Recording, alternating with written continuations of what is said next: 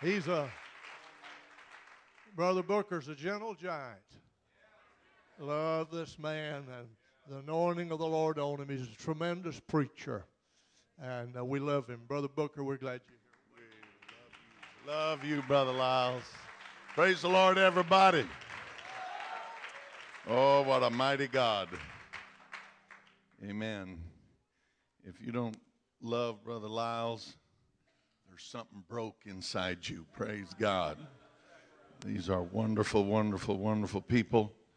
And I want to say to this church, I appreciate you honoring them, and that cruise that you've sent them on. That's a great cruise. I went on the exact same cruise, the gospel singing cruise, and you will not be disappointed. It's a good thing you're going in August. We went in September, and we got caught in a typhoon. Now, I don't mean kind of. I mean a real deal. And I'm going to encourage you and your wife right now. But, I mean, it was so bad it was funny. We was getting on an elevator, and there was a woman in a mink coat lying. Well, anyway, she was sick. And all of the crews helped laying in the hallways, and all of the steaks that were on the dinner tables. We hit the first wave, and everything hit the floor. And half the night, one minute all the blood was in my head, and then all the blood was in my feet.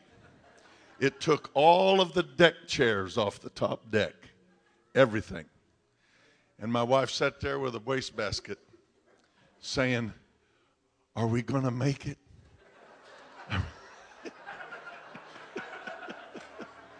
So y'all have a good time. God bless you.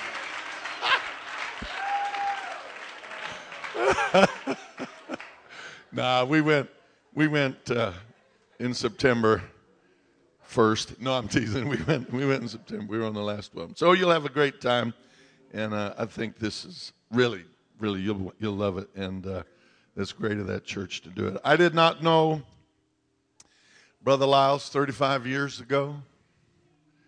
By the mercies of God, I was in church. I'd been in church 2 years when he came here. But I have known Brother Morgan since he's about 8 or 9 years old, when his dad was pastoring up in Kansas. We went up there and preached for them. Him and his brother was little boys. And I've known them all these years, and I'm going to tell you, I've never known of or seen these boys bobble. They've never bobbled. What you see today, in varying degrees, that's what they have been all their lives. We're proud of them. We're proud of them. We're proud of you, brother. I mean that. Proud of you, brother. And your parents are proud of you, boys. I'm telling you, God bless you. That ain't no small thing in this day and age. And God bless you. Well, boy, a lot of preachers here. My. And didn't Brother McMullen and Brother Kuhn do awesome today? That was so good. And Brother McMullen, well, Brother Kuhn, my reading glasses are right over there. I'm one of those sorry guys that needs that stuff. But here's the secret. That your next step is you got to go to the computer to print out your messages, and you got to print them out in 20 and 18 font, and then that way you won't need your glasses. See, I'm here to help you. Praise God. Amen. Now, I don't think that the preaching can be improved. You got that down, but I can help you with them glasses. Praise God. And that was so good today. And I'm going to tell you, I hope you were listening today when Brother McMullen was preaching. I hope you were really listening, because I have heard him preach that before. And I'm telling you, and I'm not just saying this. Trust me, that that message, since I've heard it, I rehearse it every day. Every day. Every day. I'm going to tell you, I want to be a friend to Jesus. He's always been a friend to me. But, oh, I want to be his friend. He's got a lot of people. He's got a lot of children. He's got 6 billion people in the world. And there are millions of people baptized in Jesus' name and got the Holy Ghost. Believe it or not, there really is. And I'm meeting more all the time, all over the world. Amazing. But he's never had many friends. I want to be a friend. Oh, I want to be a friend. So anyway, so we're here. We could go home right now and be happy, and I'd probably be happier if we did. But I'd like for us to stand. I'm one of those guys that Brother McMullen made mention of, that if I preach a message that I've preached before, and I know it's a possibility that people have heard it, I will apologize, but it's not very sincere because I've learned that that really doesn't bother me. But there is a worse situation than that. That's having a message on your heart that you've never preached in your life, not even in your home church. Yeah, it's tough. We're fixing to find out how tough it really is. And the Lord gave me this here probably a couple of weeks ago, and I've wanted to preach it in our church. I thought I was going to preach it Wednesday night, and I felt something else. So this is fresh off the press, praise God. And somebody made mention of Brother Goodrose's preaching last night, and I thought, Brother Goodrose used to say, you don't even know a message until you've preached it 100 times. Well, God bless him. Here we go. I'm going to ask you, if you would, to turn with me to 2 Samuel, chapter number 2. 2 Samuel. It is so good to have everybody here, and this is a good place to come and worship God and feel God. And this 35th and 60th anniversary of the history of this church, God bless you for coming.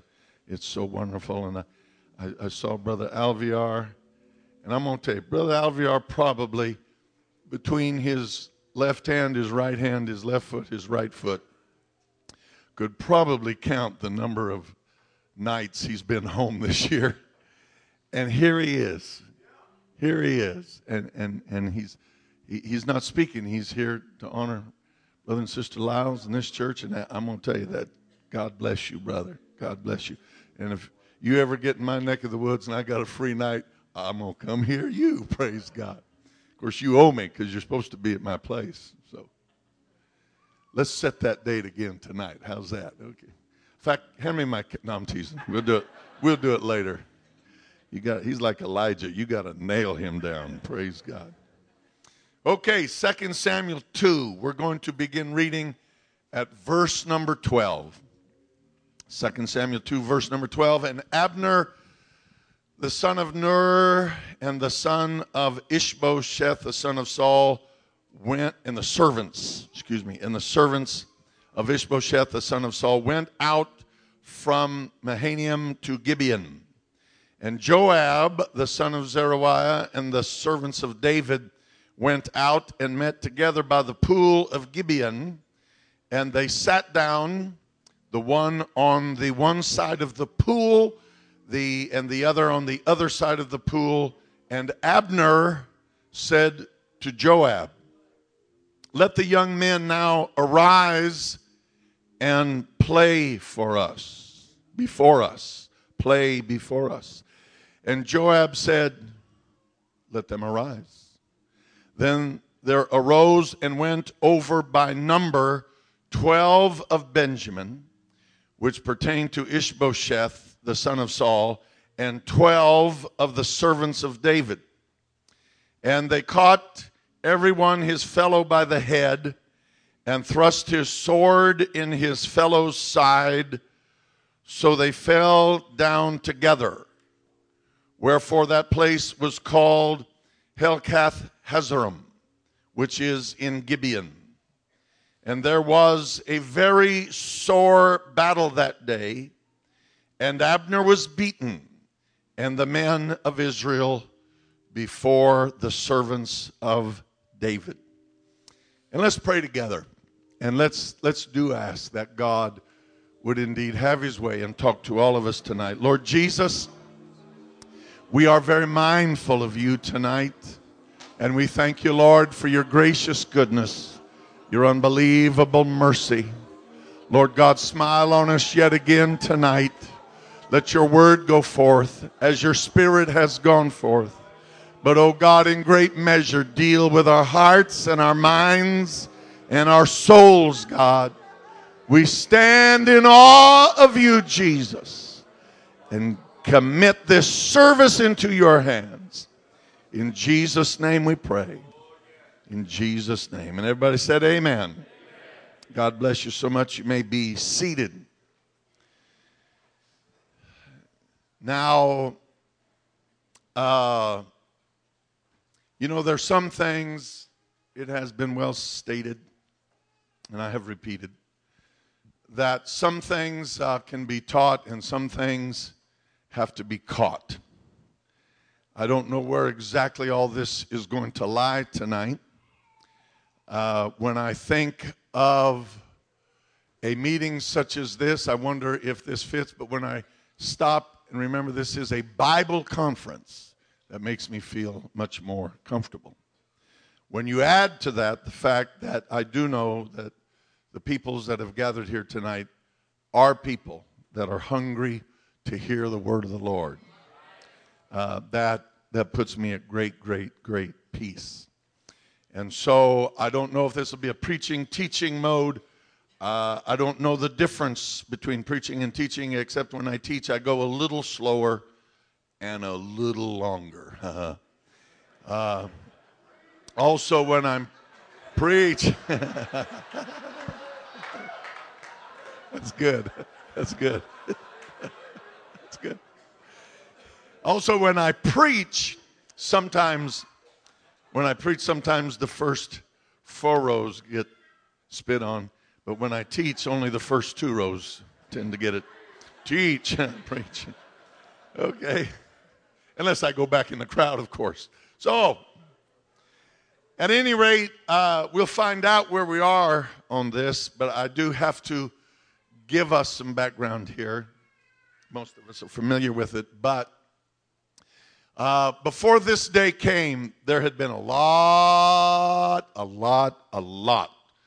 water under many bridges to bring these 2 men, Abner and Joab, and their 2, no doubt, quasi-mini armies. It isn't like they had amassed the multiple thousands from Judah or from Israel. They were there by the hundreds. It becomes obvious in the rest of the scriptures we could have read. And it is a day that nobody that was there, I'm sure, ever forgot. And we have read of Abner, who was the captain of the host for King Saul. And then when King Saul died, his horrid, long time coming, ignominious death, and the southern tribes of Judah, tribe of Judah and peoples of Judah made David their king, and the hearts of many Israelites were towards David. He seemed so obvious. But Abner made Ishbosheth, the son of Saul, to be king. And it was a pretty shrewd political move. I think Abner did it not because he cared for Saul or Ishbosheth. He probably did it because he didn't want to lose his office as being captain of the host.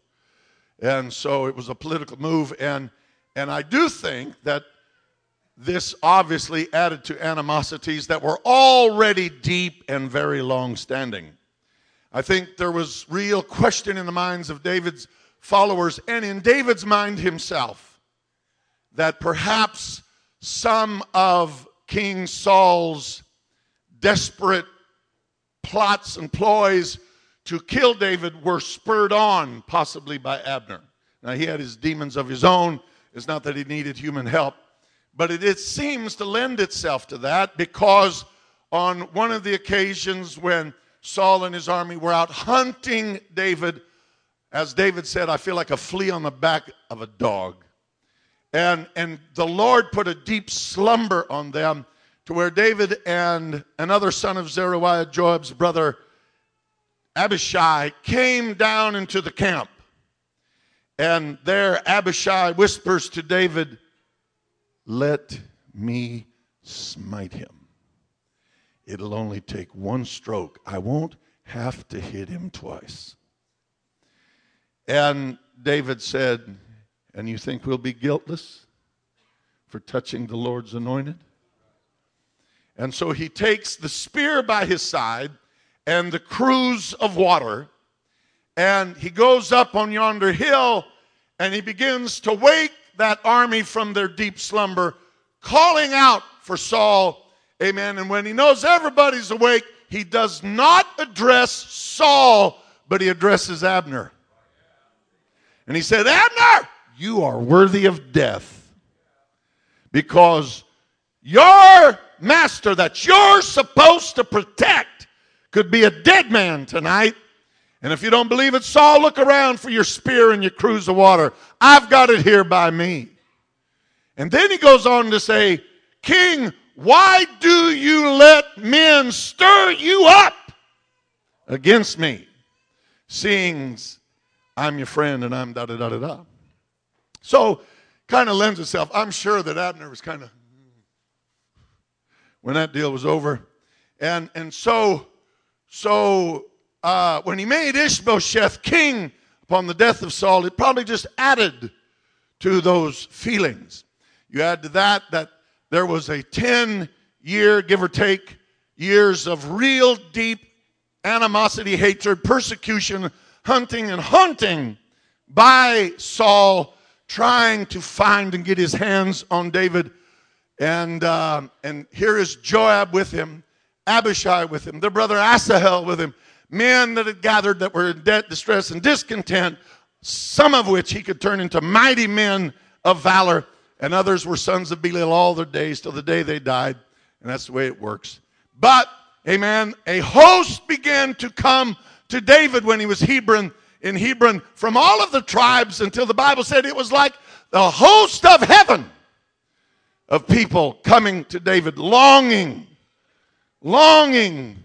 for leadership that Saul, in his backslidden condition, did not provide, and now Ishbosheth and Abner wasn't bringing to pass, etc., etc., etc. And so all of this comes into play, and then you add to this that this fracas that took place in Gibeon. In Gibeon. Now, granted, Gibeon and Benjamin is very, very close to Judah. They were next door neighbors. But technically speaking, Joab and his men were in Benjamin's territory. They were in Israel's territory. Abner and his men were not in Judah's territory. And so they get there, and they see each other, and Abner probably decides not to make an issue like, what are you doing on our turf? But it's interesting that they sit down, and there's a pool of water between them. Now, I'll guarantee you could feel it there at that pool. I don't know what light banter, if any, took place before. There had to be something. But in the course of, hello, Joab.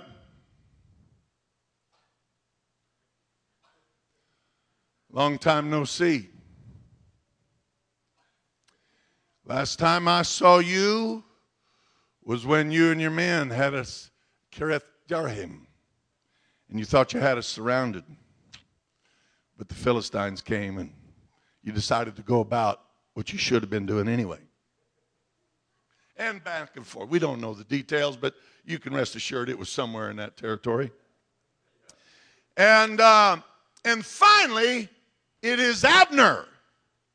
It is Abner that makes the statement to Joab, "Let the young men now arise and play before us."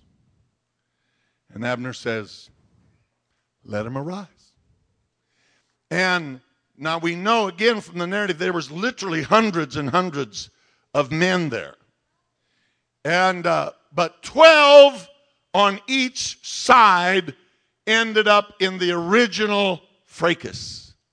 So they didn't just pop up. I believe, okay, this is cool. So this army stands, and Abner goes to his men, and Joab goes to his, and they start picking out, I want you, I want you, I want you. And they're young men. They're young men. And you better believe he got the strongest men. The 12 youngest, most able men. I don't think he took volunteers. I don't believe any one of them took volunteers. They were picking out the best, the cream of the crop. Men that if you're going to play, you're going to really play hard. And they met. Part of me, you wonder if they didn't meet in a pool, but I guess probably not. It seems like it would have said. But regardless, they met. Here's 12 and 12. Here's Abner. Here's Joab. Here's Israelites. Here's followers of David. And now they meet. I don't know how long they, quote, played. But it's obvious it got very, very serious. And because of all of the long-held, built-up, deeply residing animosities and all of the stories that had been told and the frustrations on both sides, amen, that they probably played pretty rough from the beginning. But then they came to the place. As I read this, it seems they're grabbing each other by the hair of the head or perhaps by their beards, and playtime's over. Now, they're not just having a little duel of swordsmanship. They're going for the stomachs, and they're going for the heart, and they're going for the throat. And it says they all died. All 24 of them. Both sides. And then Abner and Joab did not just stand up and all the army say, "Well, that was interesting. Good day. Hope to see you around sometime. Maybe we'll do this again." It didn't happen that way. When that took place, this long-held, long-standing business snapped. And buddy, the war was on. Or at least the battle. And the fighting broke out vociferously. Now, to tell you that I believe this was really, truly meant to be a minor contest is obvious. Again, out of the hundreds, you only have 12 on each side. The New Living, amen, puts it on this wise: let's have a few of our warriors put on an exhibition of hand-to-hand combat. Taylor says, let's watch some sword play between our young men. And Amplified says, let the young men now arise and have a contest before us. The word play, amen, in the Hebrew is shokak. It's a primitive root from the word that means to laugh, to have pleasure, or a detraction. By implication, to play, to get your mind off other things. But wherever they got started into that game, before that day was over, there would be 380 newly dug graves. Amen. And wives would now be widows, and children would now be fatherless, and mothers and fathers would no longer have their sons when that day was over. Amen. This does not include those that were maimed. Maybe their lives were spared, but you know there were people that were wounded.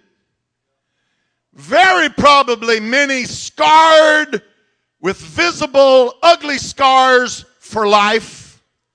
Men that lost limbs, that lost eyes, that lost ears, perhaps the ability to walk or work for the rest of their lives before that day was over. Then, when you also consider this, that, and we do know that Israel was sorely put to the worst. Out of Ishbosheth, i.e. Abner's army, 350 some, if my memory serves me right, were slain, but 20 some of Judah, of David's men. So it was obviously an onslaught. And I believe two factors came to play. Number one was God. Amen. That just simply said, Israel's been a long time coming, and David's been pushed around 60 ways from Sunday. And so today you're fixing to learn something. Don't mess with my anointed. Secondly, the men that were on David's side had much more at stake. There was more built up. They were the ones that were in debt, distress, and discontent to begin with. They were the ones that left home and family. They were the ones that were the outcasts. They were the ones that were haunted and hated. They were the ones, amen, that had scores to really settle. There was much more at stake there. And so it got bad. In the midst of finally fleeing for their lives, Abner jumps on his mule and he's out of there. But there is a young man by the name of Asahel, who was Joab and Abishai's brother, whom the Bible said had the ability to run as fast as a deer. And he's following hard after a running mule. Now that dude could run, brother. And when Abner, no doubt, is spurring on the mule, but this deer-like runner is behind him. And he's got a long memory, but he's short on wisdom. And it's not like he's following just anybody. Abner is tough. And Abner said, he takes glances behind him. Is that you, Asahel? You better believe it. Turn back. Turn back. How can I face your brother Joab if this goes too far? Just turn back. But he would not be dissuaded. He was set. His mind was made up. He was on a roll. He wasn't going to turn back for nothing. He was no doubt running like he had never run in his life. Years. He adored David. He loved David. Amen. He loved his nation and just all. And he was, I will not stop. And then Asahel, amen, in his headstrong rush to his personal, hopefully, judgment on Ahab or Abner. Amen. And Abner, I don't believe, meant to kill him. He takes a spear. He didn't take the sharp end. But he underestimated his strength. He certainly underestimated Asahel's momentum. And he probably just meant to knock him off balance. He wasn't trying to kill him. But he just jerks back the back end side of a spear. Amen. No doubt a flat, round stave. But Asahel is running so hard that it goes all the way through him. And he runs a few more steps. And he falls, never to arise again in his life. And Abner looks back, and he's already had a bad, bad day. And now he knows he's going to have a bad life. And he just, And he takes on out. Here comes Judah. They surround him. gets on into the nighttime. And Abner rises up with his men that are bleeding and wounded and frightened and thoroughly defeated. Here is a seething Joab and Abishai and men are ready to go. And Abner says, come on, Joab, is the sword going to slay forever? Enough's enough, come on. Joab said, surely as God's alive, I was fixing to leave, or words to that effect. And I was fixing to leave in the morning anyhow, so he came to himself. He caught himself. He tried to cover his anger, and he went his way. Got his men out. They went home telling a story of great victory, and Abner went home. Amen. But Joab and Asahel went home with very mixed emotions and a deeper hatred than they'd ever had. Amen. When they were just sitting on the other side of the pool. To the point that it wasn't all that long, at the most a few years, that Joab, having Abner left Hebron to make arrangement with David to install him as king of all Israel. Joab comes while Abner's on the way. He hears the story. He's furious with David. He said, he's not here for goodwill. He's here to spy it out. Unbeknownst to David, he sends for Abner. He sends a message that David wants you back. And he gets Abner back into the city of Hebron, which was literally a city of refuge. And then he meets him like an old buddy. Hugs. Take him arm in arm as they speak of things. And it's like amends are being made while they're strolling. And Abner is not paying close enough attention. The wise old warrior's guard is down. And Joab gets him just outside the gate of Hebron, where now he's not a messenger of David. He's the avenger of blood. And he brings out and stabs Abner under the fifth rib. And the look of shock and anguish and pain, and God only knows what else, in Abner's face, as no doubt Joab twists the knife. And Abner falls to the ground as Abishai and Joab stare down into the face of a man that's leaving this life into eternity. And you always wonder what a man's last thoughts were. I wonder if Abner thought,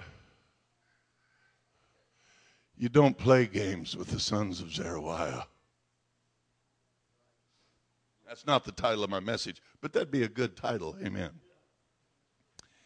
But he could have had these last thoughts. Amen. It could have been, it's not good when games get out of hand. And that is the title of my message, when games get out of hand. When games get out of hand. I came to the Lord when I was 19. I was young, but I did have a lot of miles on me. And was raised in southern Colorado, a place called Pueblo. This is not my testimony tonight. I'm moving through this and moving on. But I went to a high school called South High School. South High School, during our years there, did not get a real great reputation. And I had a teacher in his first year and my senior year, and he was a big, strong, buff guy. And he could have took on any of us and thrumped us. But he talked to me one day, and he said, this high school has a horrible reputation. Now, this is back in 71. And so we know how the world has changed since 71. But he said, every teacher out of college wants to get a job, and said there seems to be more openings in South High School than others in Pueblo because there's a quick turnover. People don't want to stay there very long. And said, but nobody really wants to come to South because of the student population. Well, I picked up pretty quick why he was telling me this, because I think he felt like I was part of the problem. And it probably was. But anyway, there was interesting times and days back then, and there was a lot of rivalry between South High School and Central High School, and South and Centennial, and South and East, and South and County High School, and South and the Catholic High School. A lot of bad blood.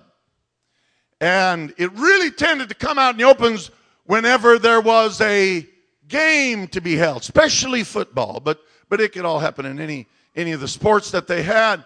And the games would easily get out of hand, even on the field.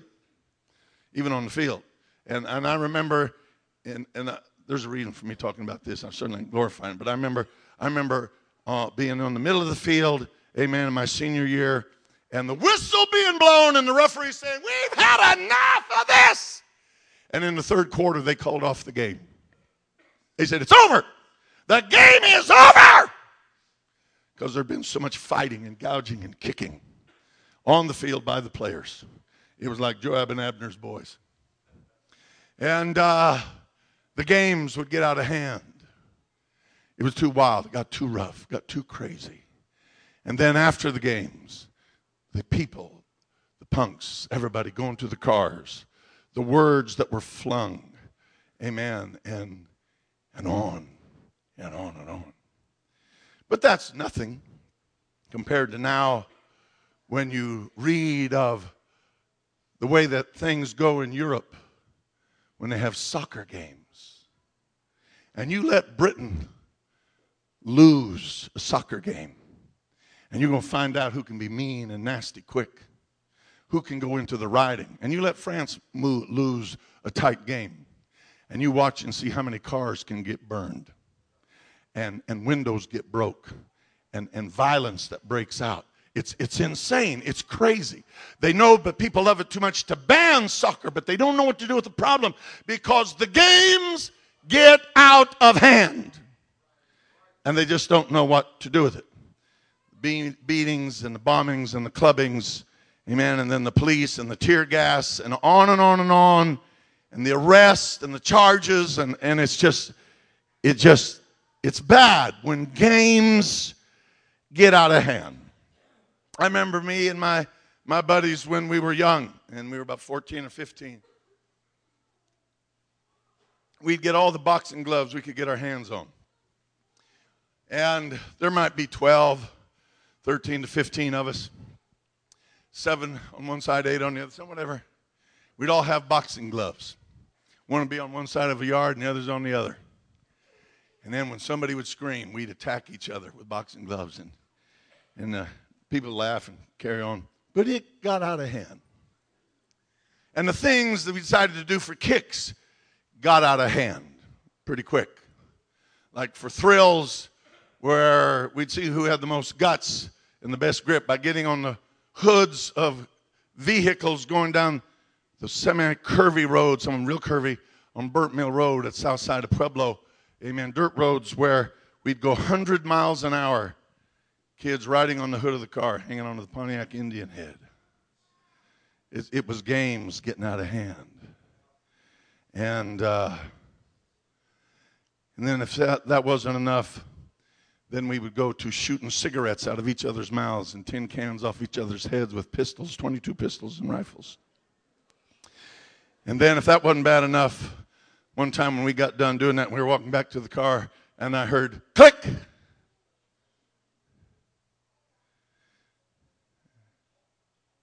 And I said, "What was that?" "Nothing, man, it's cool." But I noticed my friend Rich was a little pale, which was hard because he was strong Hispanic. And when he got pale, it took a lot. And I said, what happened back there? I said, I want to know what happened. I said, you tell me what happened. He said, see, I had a nickname. They called me Lucky because there were so many times I should have been dead, but I was spared by the mercies of God. And my buddy Lauren decided, I'm going to see how lucky he really is. And he took 3 bullets out of the 6 that were in the cartridge, and he spun the cartridge and pointed at my back before he could think and snapped it. That's what the snap was, to see how lucky I was. Apparently I was lucky, praise God. That's what you call when games get out of hand. Games get out of hand. I mean, arguments can get out of hand. I remember a girl named Marcy. She was never my girlfriend. I was never her boyfriend. But she was like a sister to me, and we fought. We fought like brothers and sisters.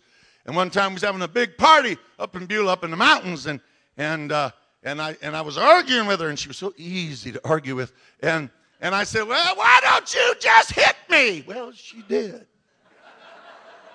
I mean, she really did. And it made me mad. Well, we happened to be standing on the edge of a cliff. And I would say, how tall is that, 18 foot? 19 foot. Well, it was about that tall. I think it was about 20. On the edge of a cliff, about 20 foot.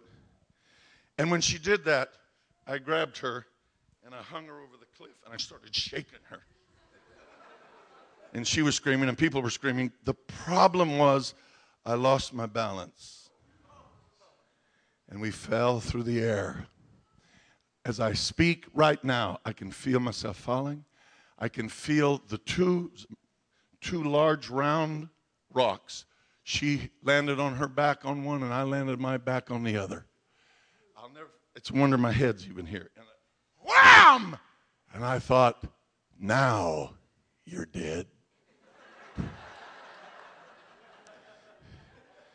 And when I began to first feel anything and then feel pain and finally get a breath, I knew I was still alive. But I thought, you'll never walk again. But we both were able to get up by and by and walk out of there. But it's a case of games going too far. So I came to God when I was 19. God in his mercy filled me with the Holy Ghost. I was baptized in a cow pond in Jesus' name on Easter Sunday, 1972. 5 nights later, I received the gift of the Holy Ghost. I wish I could tell you that in the last 37 years, I've never seen games go too far. But I have to tell you, I've seen games go too far. I've seen games go too far. As a pastor, I've seen silly girls and silly boys and even sillier wives and sillier husbands start playing little flirting games. And they think it's just a little thing. But I'm going to tell you something, those games can go too far real quick. And I have seen broken homes and broken hearts and broken lives and broken children and broken churches from people who let games get out of hand. Games that went too far and got out of hand. I've seen attitudes and outlooks and domains and turfs get in people's hearts where they get the feeling like we own this thing. I'm talking about saints, preachers, and everybody. I'm going to tell you who shed his blood for it was Jesus. It belongs to him. He is the head of the church. But I've seen people get so quirky, and when I make this statement, there's people under the sound of my voice. You will know exactly where I'm talking about. Several of us know of a church that actually split and divided because somebody bought a vacuum cleaner that somebody else didn't think they should have done that. And my God, can you imagine a church splitting over a vacuum cleaner? But that's what you call games that went too far. It got way out of hand. I've seen silly, petty, tawdry little rivalries. Amen. Start creating quasi-unkind, cutting remarks. And hurts get going. And then statements. And then stories. And then feelings ever growing between saints. I've seen it between ministries. Amen. I've seen them where it can grow and grow. Get caught up in people's spirits. Find their way onto the wings of the wind of Pentecost. Over the silliest, stupidest stuff. But watch them grow as the games get out of hand. And then there comes to the ever never-ending, ever-feeding sources, if you're not careful, of literally decades of problems and disruptions and corruptions and lives and friendships and families and splitting wars. I'm talking about when games get out of hand and people don't stop and think. Now, you say, Brother Booker, are you going to get any happier before we get out of here? I really don't know. I've never preached this before. Praise God. I sure hope so. Hallelujah. I think of individuals that, like Proverbs 26, as a madman. The Bible says, as a madman casteth firebrands, arrows, and death. So is the man that deceiveth his neighbor and saith, am I not in sport?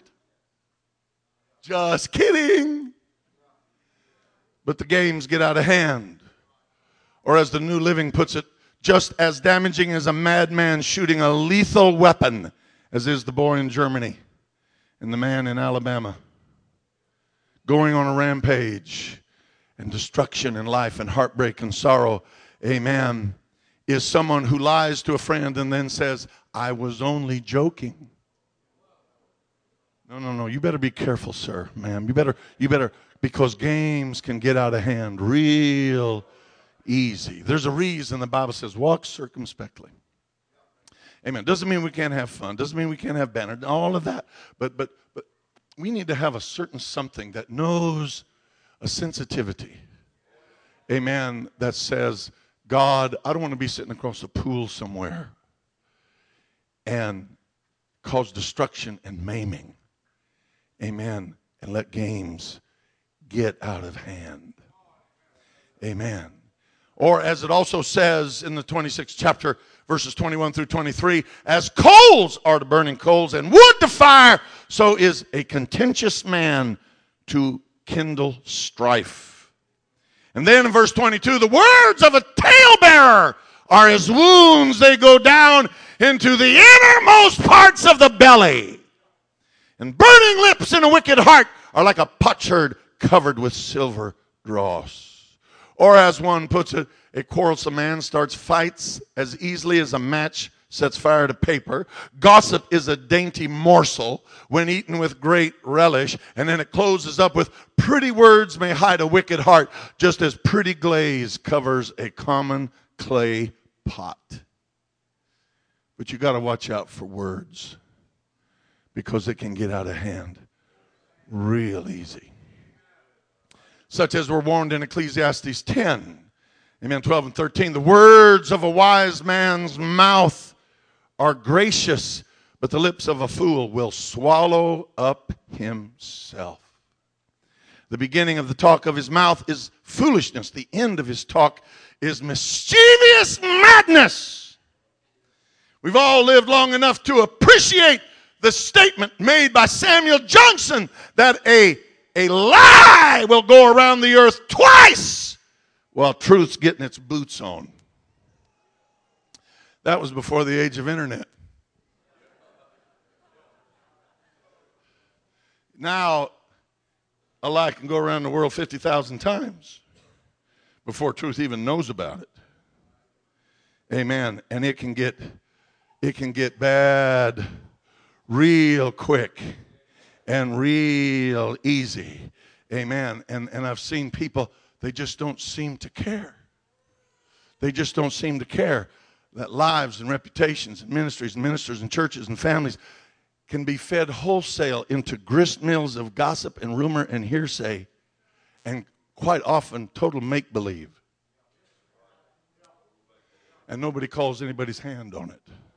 And nobody, or, you know, there's a couple of girls in our church that hadn't been in church all that long.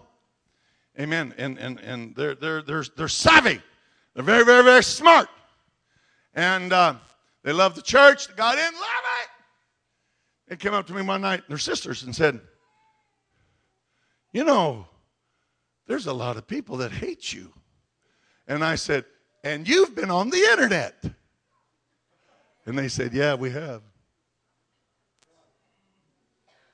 It's just out there. I said, you can't worry about that. I said, you know, the only time people don't talk about you is if you're dead. Amen. And they're at their funeral. Your body's got to cool off before they start back up. Amen. I said, it's just that way. Amen. Contemporary English puts it this way: if you talk sensibly, you'll have friends.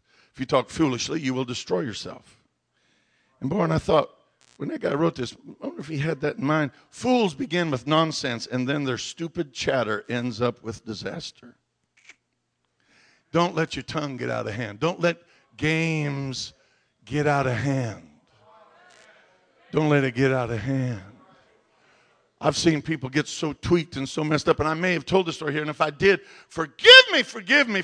But I know of a man that he visited a man's church, and he would come, and he'd come late, he'd leave early, come late, leave early. The pastor could never catch him. Then the pastor began to notice he was putting in tithe checks in the offering, but he couldn't catch him. And finally he said, let's everybody shake hands and be friendly. And he zoomed down that way, and the man sensed what was happening, got up and was headed out the door, and the pastor caught him. He said, well, you finally caught me, didn't you? He said, yeah, I did. And he said, preacher, I'm going to cut to the chase. Don't mess with me. Don't waste your time on me. I'm lost. I'll never be saved. Just let me come and hear some preaching, and I'm going to pay my tithes, but I'll never be saved. So don't waste your time. Well, after many such things, he finally got him to open up and tell him, said, the reason I'll never be saved is because I'm a bitter man. And he named two preachers. If I've told you this, forgive me. He said, but there's two preachers, but there's one old man, an old preacher, and I hate his guts. I will hate him throughout eternity. And when he finally got out of him, why do you hate this man so much? He said, because over 25 years ago, this upcoming young, well-known now preacher was going to marry my sister. And this old preacher got involved, and he told that young man, stay away from that girl. Don't have nothing to do with that girl. She ain't for you. And said, so he broke up with my sister, and it broke my sister's heart, and she couldn't take it. And she backslid. She died backslid. And he said, I will never forgive that preacher as long as I live in my life. So after many, many more sessions, finally the pastor had the man in his office by the hands. The man is trembling. He said, you're going to say it. You're going to call that old preacher's name, and you're going to say, brother so-and-so, I forgive you. I forgive you in Jesus' name. I give it all to God. I forgive you. And the man was standing there shaking, sweat pouring off of his head as his eyes were wide. Come on, you got to say it. You got to say it. And he called the preacher's name and he said, I forgive you. And he hit the floor. If you don't think games and weird things can get out of hand, he hit the floor. And I don't mean to be gross, but it happened, and it can get out of hand. He hit the floor, vomiting, urinating, and defecating at the same time.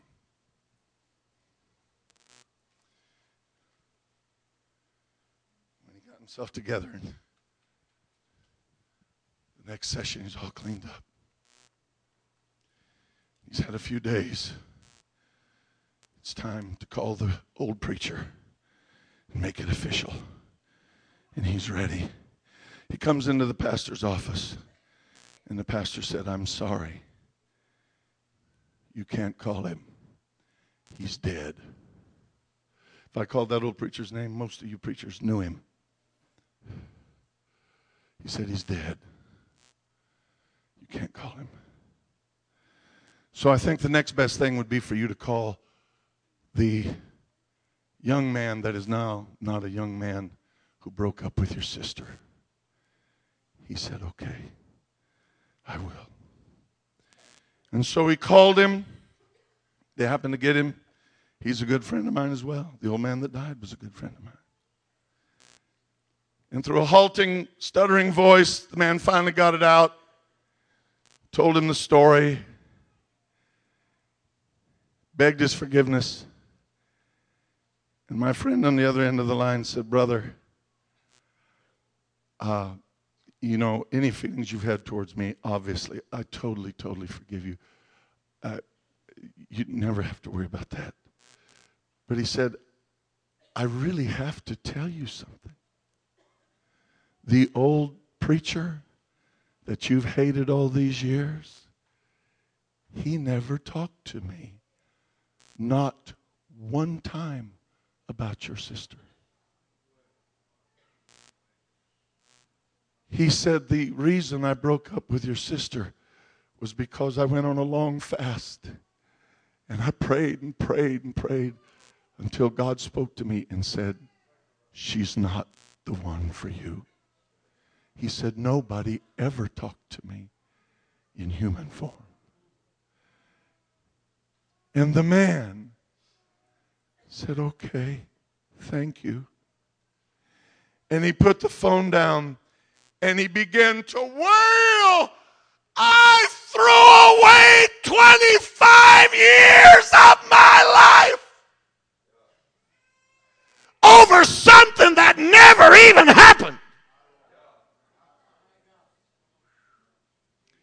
I'm going to tell you, games can get out of hand.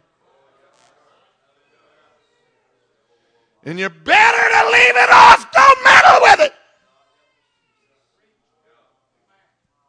Because it can get bad and it can get crazy. And stupid chatter can end in disaster. Well, let's take it further. I'm sorry I didn't get to work the kinks out of this several times.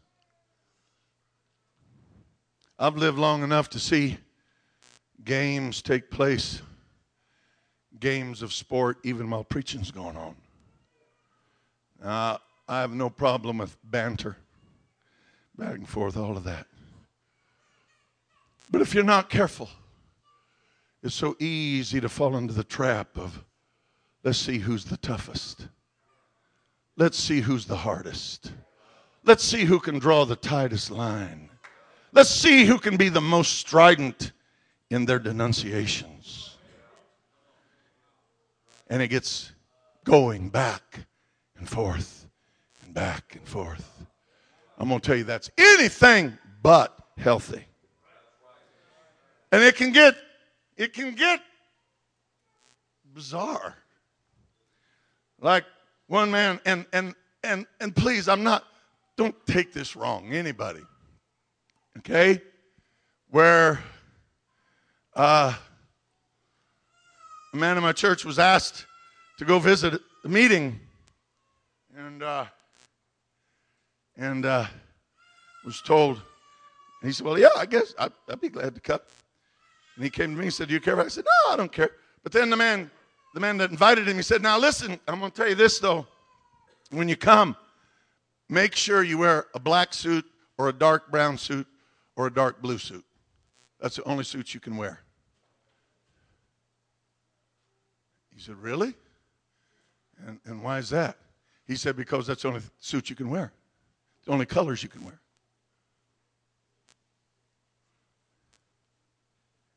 Just curious. Why is that? I said, well, I asked that too. The answer is because when Jesus was beaten, his bruises were black and blue and brown. Well, I've had bruises and I've seen them turn yellow.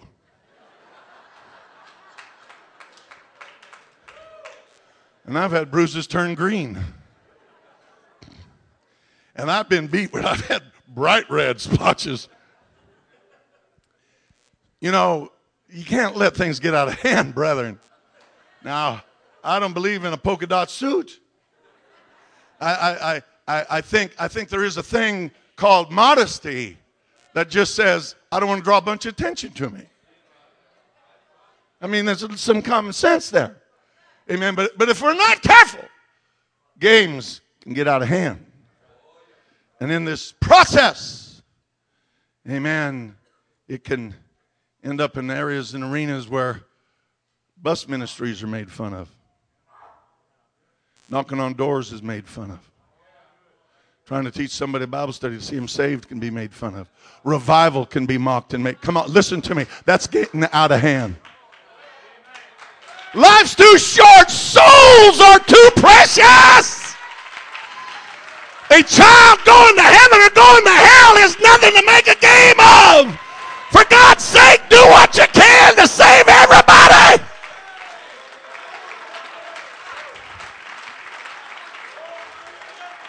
Hallelujah. Amen. But you can play all kinds of games in all kinds of directions. Amen. I've also seen, I want to stop here for a second.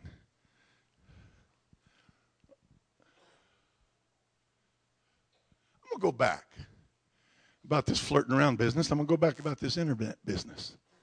Okay? You know, this anonymity where nobody knows who you are and stupidity is not a good combination. It's not a good combination. I mean, at least if there's no anonymity, you got to answer for your stupidity. And I knew of a guy, I knew of a man, knew his pastor. He got to go and talking to some gal. He got himself worked up into a steam and a frenzy. And this gal was in prison. He could only talk to her on certain times. But boy, did they hook up. And she said, I'm getting out of prison on such and such a date. You pick me up and we'll go live together. And he went in and told his pastor, I'm leaving my family and I'm leaving church. Why? I met somebody. You what? I met somebody. Well, who in the world did you meet? I'm just going to say the name is Patty Smith. That's just the name. Hope there ain't nobody here named that. Name's Patty. Patty Smith. Whatever it was. Well, who is she? What's she look like? She got brown hair, blue eyes, 5'6". What are you saying that like that? Who is this? Met her on the internet. You what? Yeah. Then he went home and told his wife and said, I'm leaving it to you to tell the children. A fool in capital letters. And he went down to the prison on that day to pick up his girl. He said, I'm here to pick up Patty Smith. Who? Patty Smith.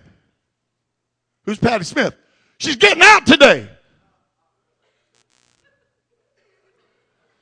The guard said, 2 o'clock? Yeah. Well, there is a Pat Smith being released at 2. And you do know, sir, this is a all-male prison.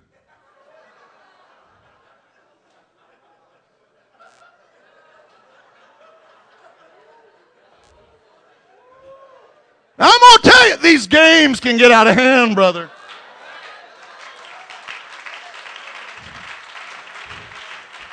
There better be something that says, God, I want you looking over my shoulder. I want my wife looking over my shoulder. I want my husband looking over. I want my pastor. I want everybody. I don't want to go to Hades in a handbasket being a fool. Games can get out of hand. I just thought I'd scratch that itch a little. Amen. Now, take another place. Games that I'm seeing get out of hand. And it's so scary. Where holiness, little smiles, little snickers, winks. When a man of God's trying to preach righteousness, holiness, godliness, and somebody out there that knows better, they have been enlightened. And they start mocking, making fun of holiness and holiness preaching. Such as one book I read called Pentecost, What's That? Written by a district superintendent that said, whenever I hear somebody mocking holiness, I hear the death rattle in their throat. He would do very well to reread his book. Games can get out of hand. Amen. Where the oneness of God is looked at askance. Where it's been reduced to terms of, it's just a matter of semantics. Or as one setting and group of that I know of for sure from the testimonies of two that were actually there and I was officially invited to be a member of, but then it was disbanded. Where peoples that know better would actually make statements like, well, actually, when you get down to what a real Trinitarian is and their beliefs, I've never even met a Trinitarian. Oh, no. Oh, no. There is great discrepancies amongst the Trinitarian world, amongst themselves, over trying to define something as impossible to define as the Trinity. If they would discuss it amongst themselves, they would get into as huge a fusses as did Arius, amen, and Athanasius back in 325 AD. Do you understand? It's bad. They can't get it together because you can't get it together because it ain't real. But however you want to cut it, Jesus said, except you believe that I am He, you shall die in your sins. And they understood not that He spake of them of the Father. When you have seen me, you've seen Him that sent me. When you've seen me, you've seen the Father. To wit, God was in Christ, reconciling the world unto Himself. He was in the world, and the world was made by Him.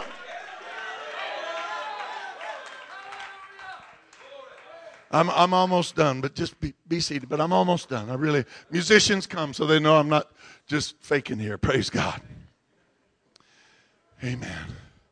When this stuff gets, I'm going to tell you, you don't take the doctrine lightly. And if without holiness you're not going to see God, you don't take it lightly.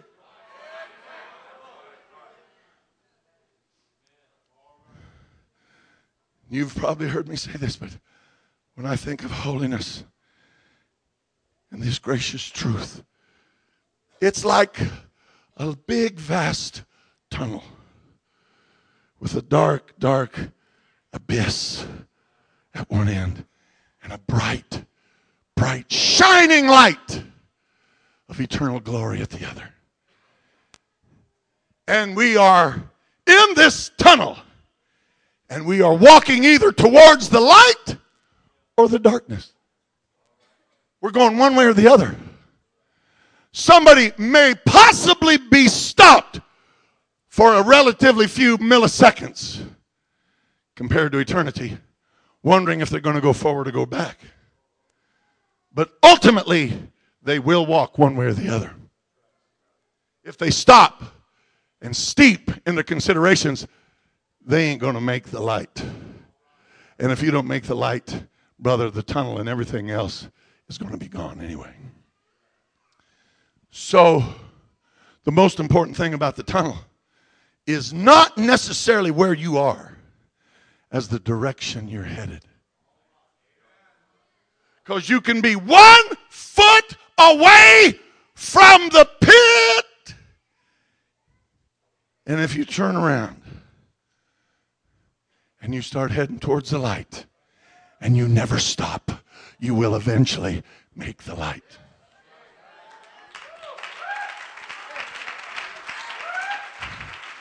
And you can be 1 foot away from the eternal light. And if you turn around and you don't turn back, you will eventually make your way all the way to the dark, deep, eternal, abysmal pit. Wherever you are in the tunnel, don't ever forget, there's always somebody ahead of you, and there's always somebody behind you. The most important thing is the direction anybody's going. Are they drawing closer? Are they pressing on? Are they pressing in? However it is, you hear me, you don't play games in this tunnel. Doesn't mean you can't have fun. Doesn't mean you can't have the greatest, most beautiful fellowship in all the world. Doesn't mean there's not joy unspeakable and full of glory. But I'm going to tell you, it all depends on that condemnation, brother.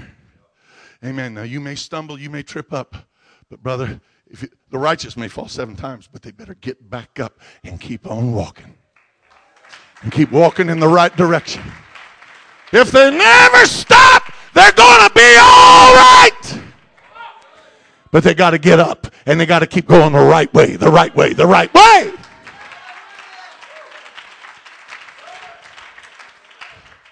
Well, let's all stand. But what I do struggle with is people playing games in the tunnel. We can have all kinds of fun, but don't play games in the tunnel. Because when I think of the gracious, powerful, beautiful, holy, righteous things of God and the price He paid to give them to us,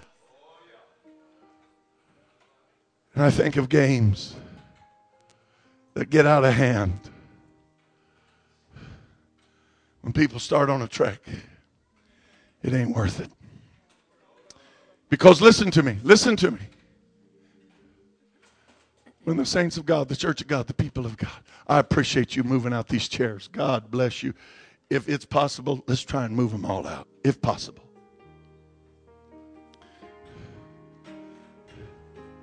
The tragedy, the real tragedy of playing games in the end time that are getting out of hand is, hey, brothers and sisters, how many souls are going to be lost?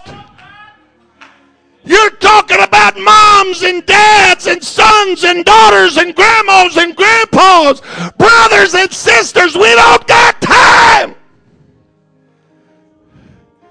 for those kind of games. We got men to reach, women to reach. We don't have time to see ministries reduced and stripped down and seduced, amen, from fulfilling their calling and their scriptural destiny. I don't want to be like, and I promise I'm right there. the foot of something as sacred as Calvary. The bruising, the bleeding, the blood, the pain, the anguish, the spittle, the mocking, the people passing by, wagging their heads, the thief on the right, the thief on the left, the high priest, amen, the chortlings, the ignominious rantings. And while Jesus, with a crown of thorns beat down into his skull, and a body like a plowed, back like a plowed field, and his visage marred more than any other,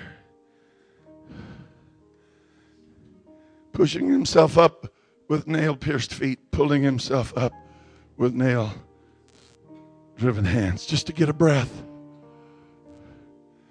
And for him to say, Father, forgive them, for they don't know what they're doing. While at his feet, Roman soldiers are rolling the dice, as it were, playing games to see who would get the seamless garment. We're in the last of the last days. We're at the foot of the cross tonight. It ain't no time for foolish games. It ain't no time. We don't have time for it.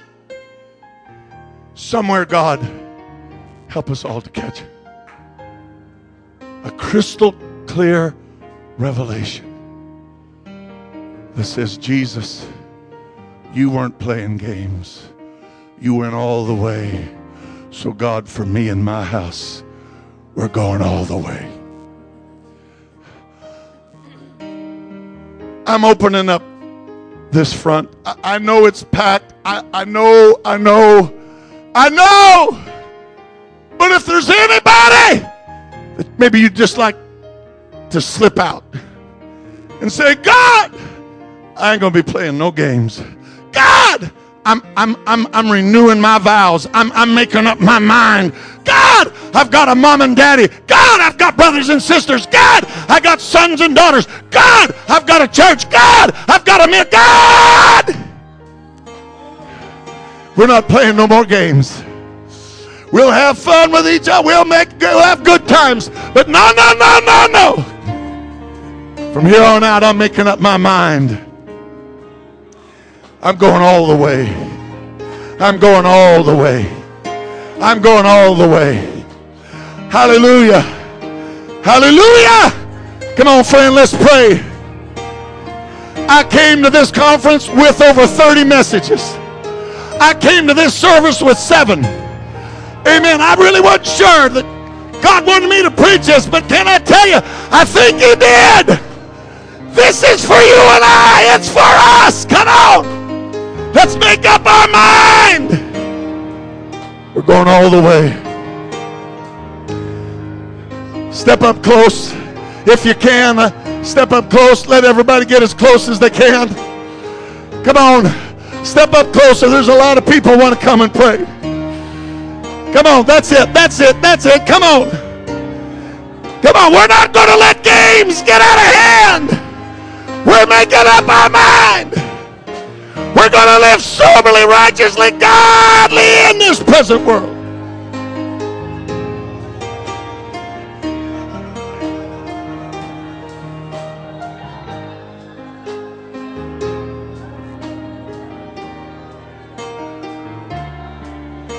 Oh, that's it.